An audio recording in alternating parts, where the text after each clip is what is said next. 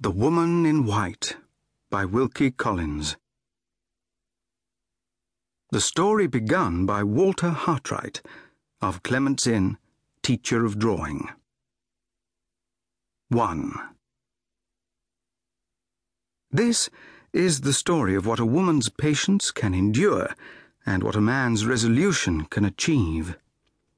If the machinery of the law could be depended on to fathom every case of suspicion and to conduct every process of inquiry, with moderate assistance only from the lubricating influences of oil of gold, the events which fill these pages might have claimed their share of the public attention in a court of justice. But the law is still, in certain inevitable cases, the pre-engaged servant of the long purse, and the story is left to be told for the first time in this place. As the judge might once have heard it, so the reader shall hear it now.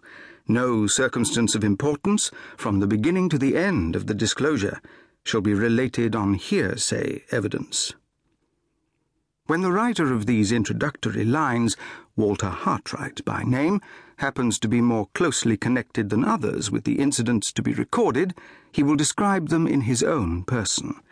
When his experience fails, he will retire from the position of narrator, and his task will be continued from the point at which he has left it off by other persons who can speak to the circumstances under notice from their own knowledge, just as clearly and positively as he has spoken before them.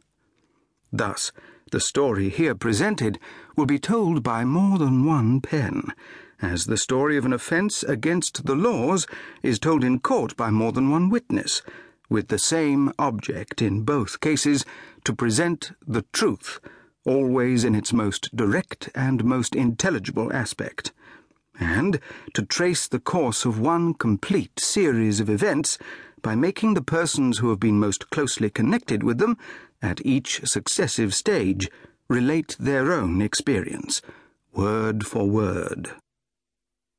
Let Walter Hartwright, teacher of drawing, aged 28 years, be heard first.